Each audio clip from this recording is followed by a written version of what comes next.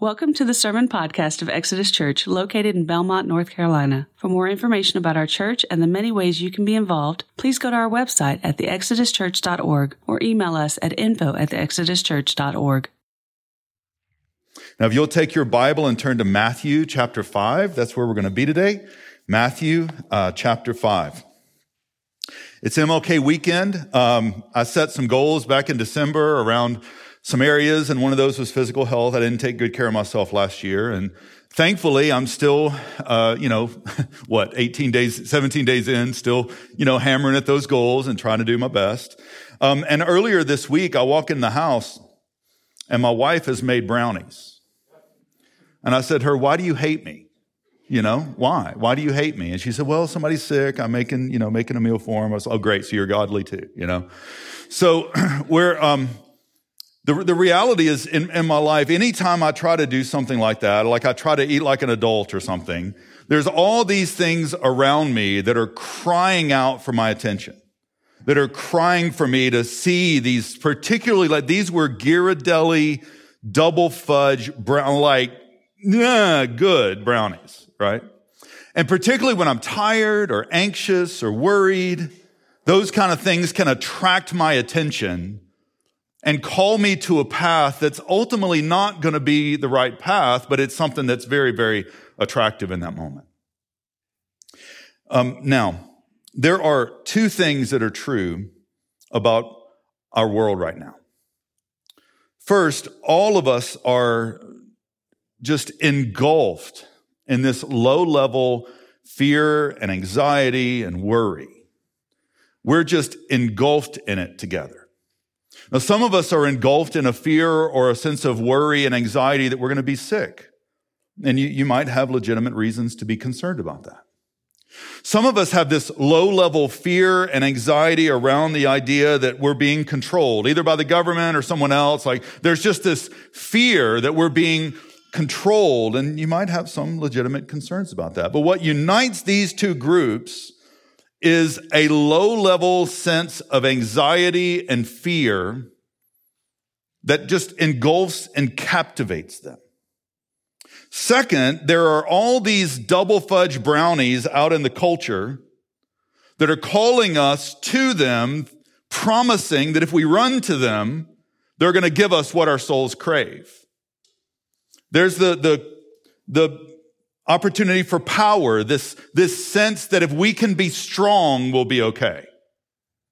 There's also this sense of control, this idea that if we can be in charge, and if others don't make the rules for us, if we can be in charge, that we'll have this sense that we'll be okay and we'll be free from fear and anxiety and worry. For some of us, it's not power and control, it's this approval of others. We think that if the right people say the right things about us, that we'll have this sense that we're okay. And none of those things will ever provide the kind of joy, the kind of hope, the kind of security that our souls are craving. And here in Matthew 5, Jesus calls us to a different path. He calls us away from the sugar rush, carb crash of the world into this real joy that we so desperately need. And his kingdom call in Matthew chapter 5 is away from power to embracing weakness and need. And it's away from this command for control to an others-centered ethic. And it's away from this sense of, I need the approval of others, to embracing persecution. Regardless of what others are saying, we're embracing persecution.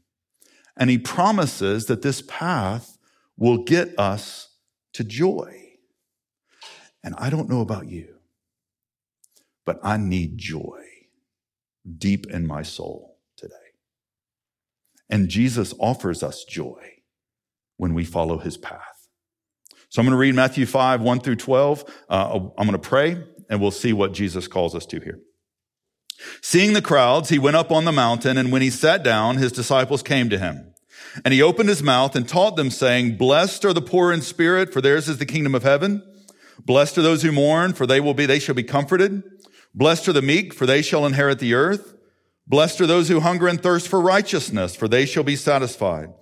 Blessed are the merciful, for they shall receive mercy. Blessed are the pure in heart, for they shall see God. Blessed are the peacemakers, for they shall be called sons of God.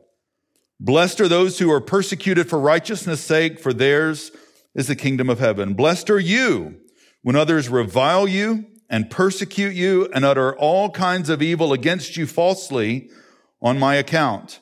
Rejoice and be glad, for your reward is great in heaven, for so they persecuted the prophets who were before you. Let's pray together.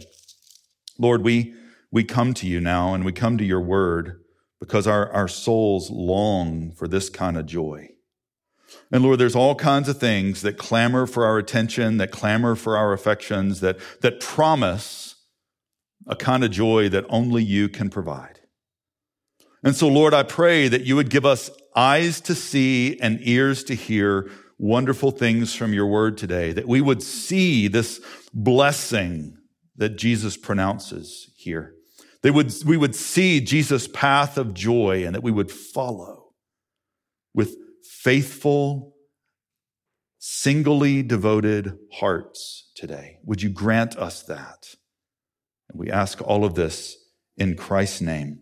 Amen. So we're going to see one thing today. It's got 3 parts, but we're going to see one thing. And that one thing we're going to see today is Jesus' path to joy. First, let's get some context here in verse 1. It says, seeing the crowds, he went up on the mountain, and when he sat down, his disciples came to him, and he opened his mouth and taught them, saying.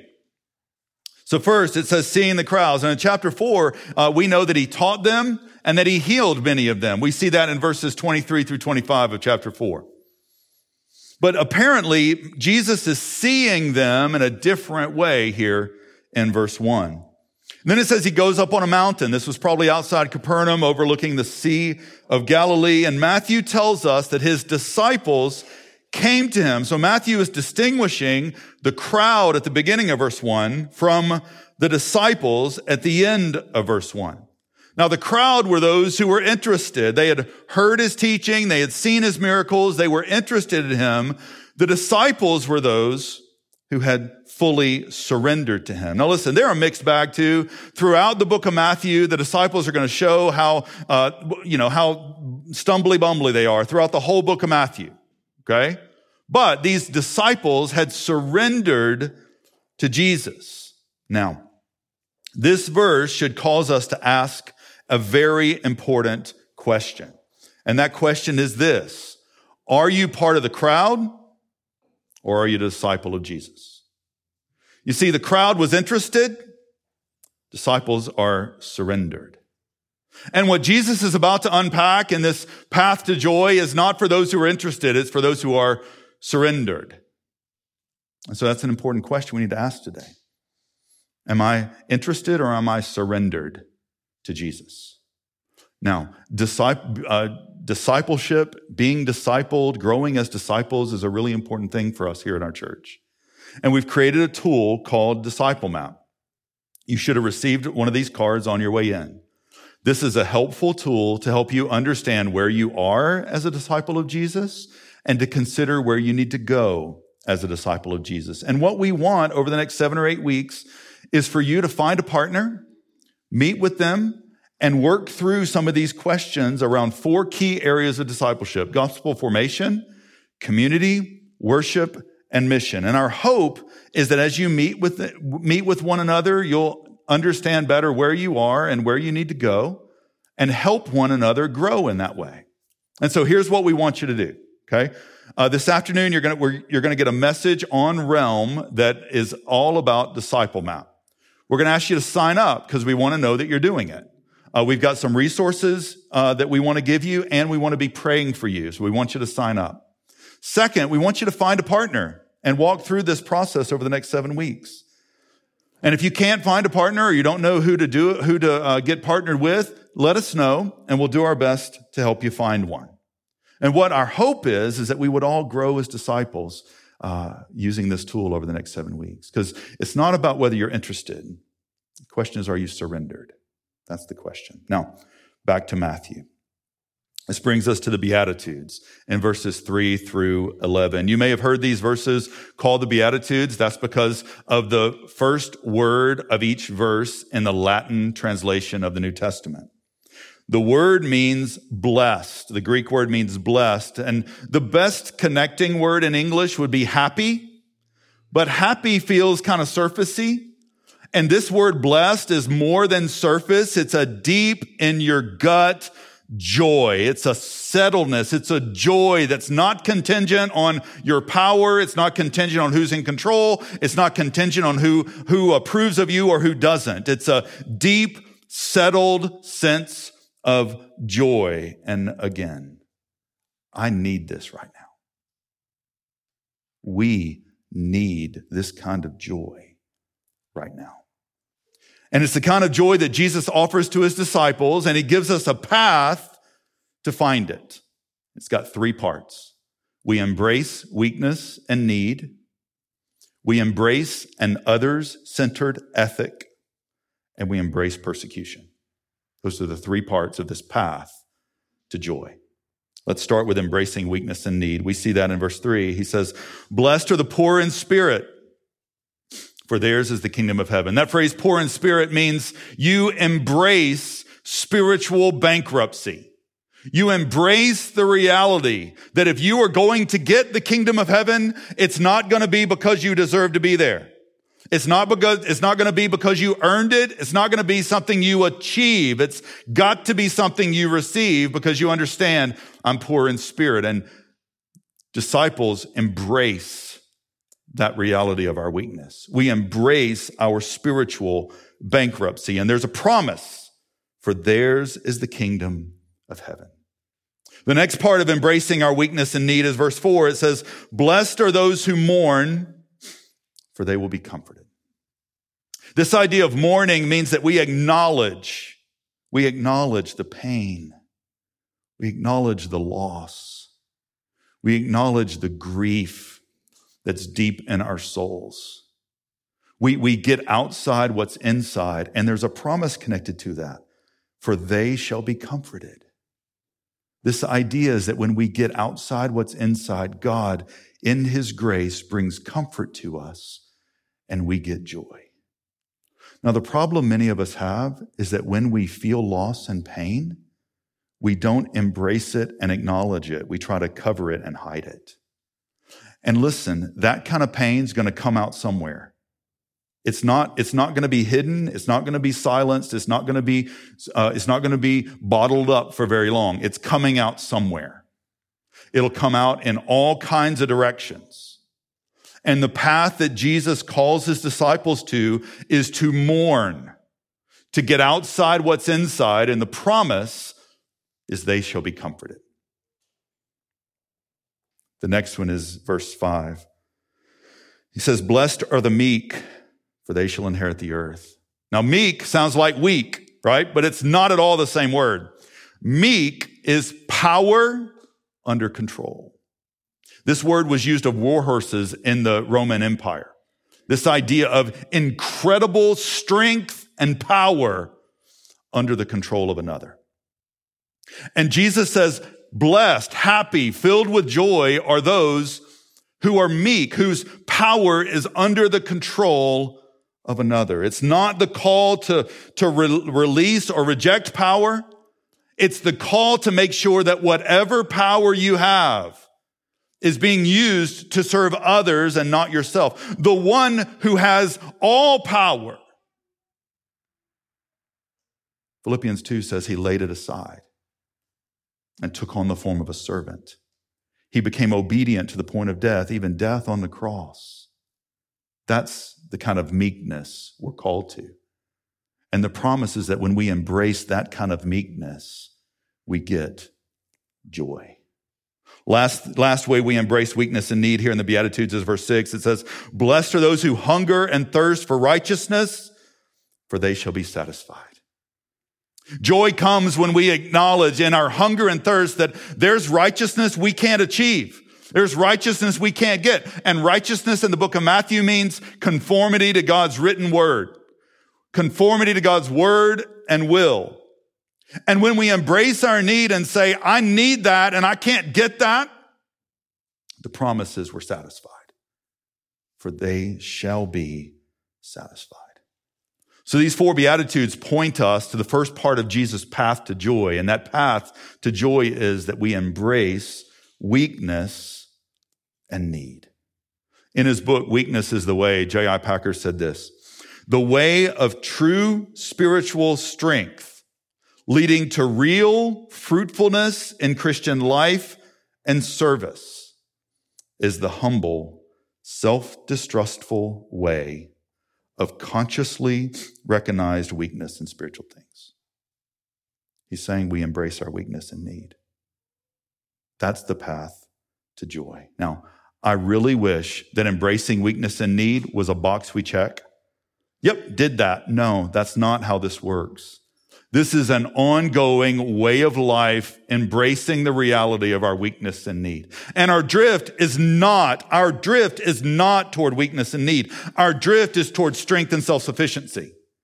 And so as followers of Jesus, we've got to resist this idea that we can do it on our own, and we've got to run to the one who says joy is found when we embrace weakness and need. Second part of Jesus' path to joy is that we embrace an others-centered ethic. We embrace an others-centered ethic. Look at verse 7. He says, blessed are the merciful, for they shall receive mercy. Jesus says the path to joy is an others-centered ethic where we, as followers of Jesus, are displaying mercy. And we need a lot of mercy for one another right now. There's a lot of anger for one another. There's a lot of distrust for one another. There's a lot of questioning of one another. We need a lot of mercy for one another. And the promise is when we show mercy, we get mercy. Blessed are the merciful, for they shall receive mercy. Now, the hard part about mercy is that there's everything in us that wants vengeance. We want to be right. We want to win. And all that can create bitterness and anger and a desire for vengeance inside. One writer said this, that bitterness or unforgiveness is the poison we drink, thinking the other person will die. And Jesus' call is for us to show mercy, for us to be others-centered. We show mercy. The next one that fits under this category, we're going to come back to verse 8. The next one is verse 9. He says, blessed are the peacemakers, for they shall be called sons of God. Not peacekeepers, peacemakers. These are people who see where God's shalom, God's sense of wellness and peace, that's both personal and communal. People see where God's peace is not reigning, and they seek to make it there.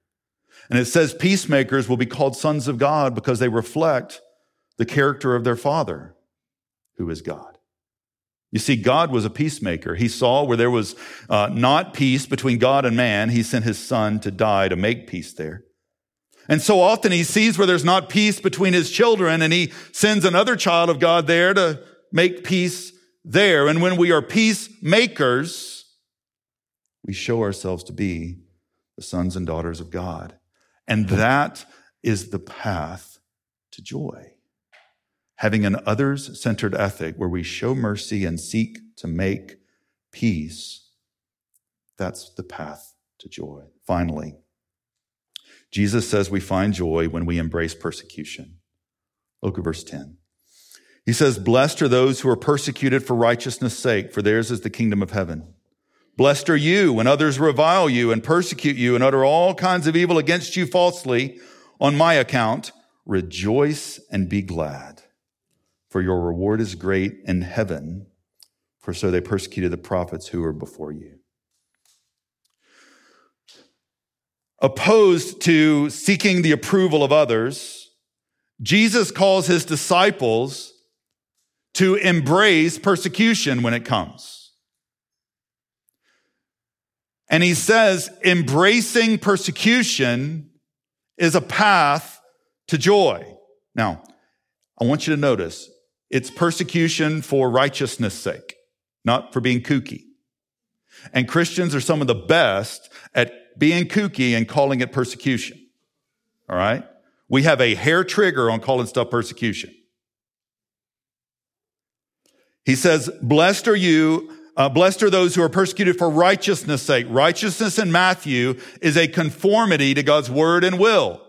So when you are living your life in conformity to God's word and will, and you are persecuted, Jesus says, that's joy. It's joy. And then he doubles down to verse 11. Blessed are you when others revile you, when they persecute you and utter all kinds of evil falsely. So they're not telling the truth about you. On my account, Jesus says. And then he gives a command. Rejoice and be glad. Disciples get joy when in the midst of persecution, they're not afraid. They're not running. They are rejoicing and being glad.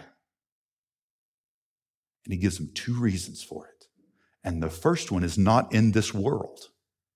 Look at that. For your reward is great in heaven.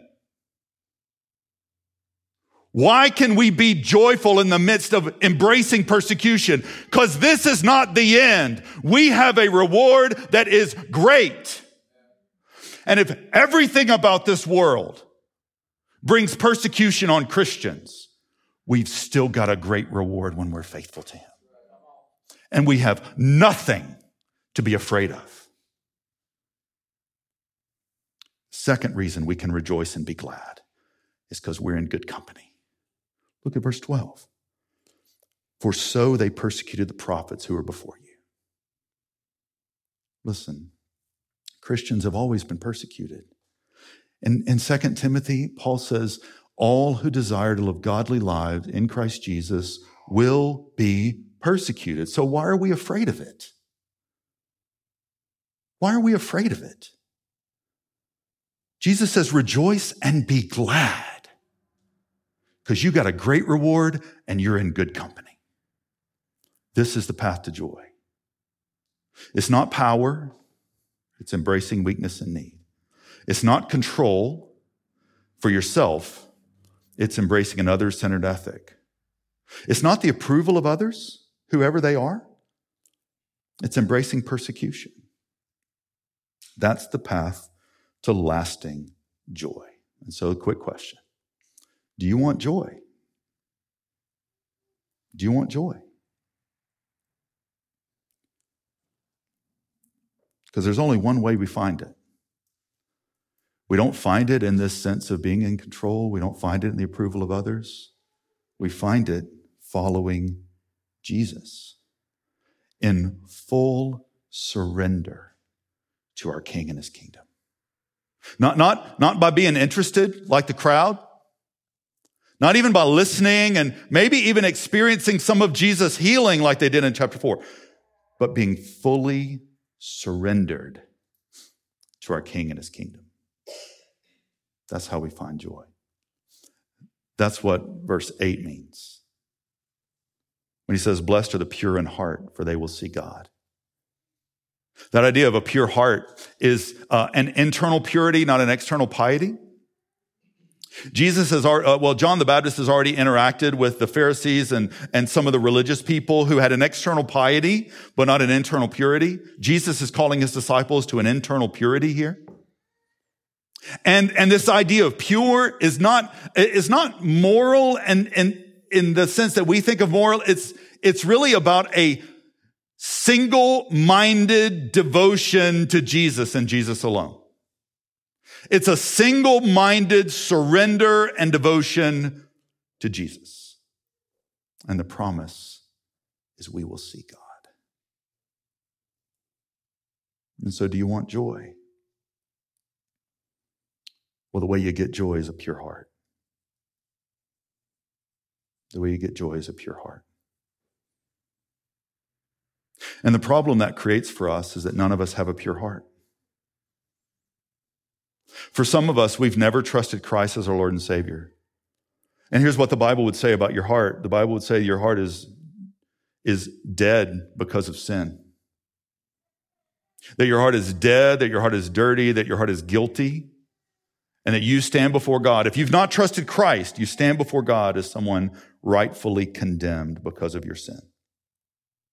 But the good news is that our King can clean dirty hearts.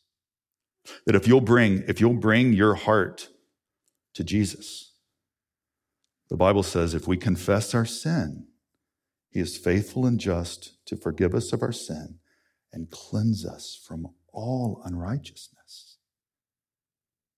And so if that's you today and you've never trusted Christ as your Lord and Savior, you need to know that whatever path you pursue will never bring you the kind of joy your soul craves. And whatever path you're pursuing is mounting sin upon sin upon sin. And you need to know that the King loves you and died so that you could be forgiven and free.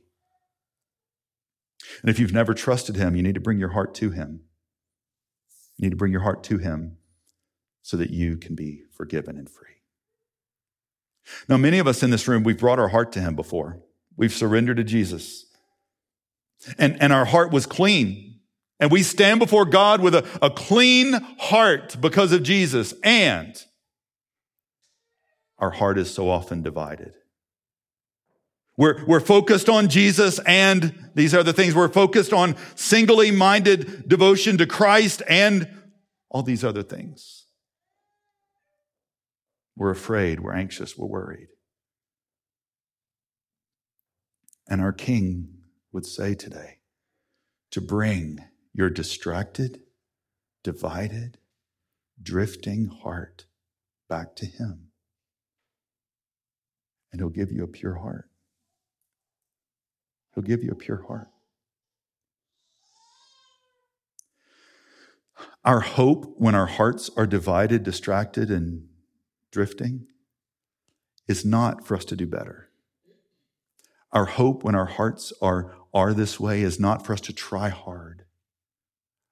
Our only hope when our hearts are distracted, distant, and drifting is to come back to our King and to bow our knee to him and to embrace our weakness, to say, Jesus, I can't even fix my own heart. Jesus, I'm mourning over my sin. I desperately am hungry and thirsty for a righteousness that you and you only can provide for me. Jesus, I need your mercy. I need your mercy. I need your peacemaking to reshape my heart, Jesus, so that my heart is pure, single-minded, singly devoted to you. And he never answers no to that prayer. His answer is always yes. Yes. He's never intimidated by how messed up our hearts are. He's never anxious. He's never worried. He's never afraid. He is fully settled in his godness. And so nothing we bring to him is going to intimidate him. I'm supposed to finish now. If you want joy, if you want the kind of joy that'll see you through the mess we're living through and into eternity, there's only one way to get it. And that's at the feet of King Jesus. Let's pray together. Father God, thank you for your goodness to us. Thank you for your love for us that we don't deserve. We do our best all the time to distance ourselves from you, to run from you. We do our best all the time to do that, and yet, Lord, you never give up on us. You never reject us when we return. Lord, we are so grateful for that kind of mercy, that kind of love, that kind of grace. Lord, would you remind us of that and give us a desire. Give us hearts that are not drifting and distracted. Give us hearts that are single-minded devoted, pure hearts in surrender to you as our King. Help us, Lord. We need it. We need you. We need your grace. And we ask for it today in the name of Christ. Amen. Amen.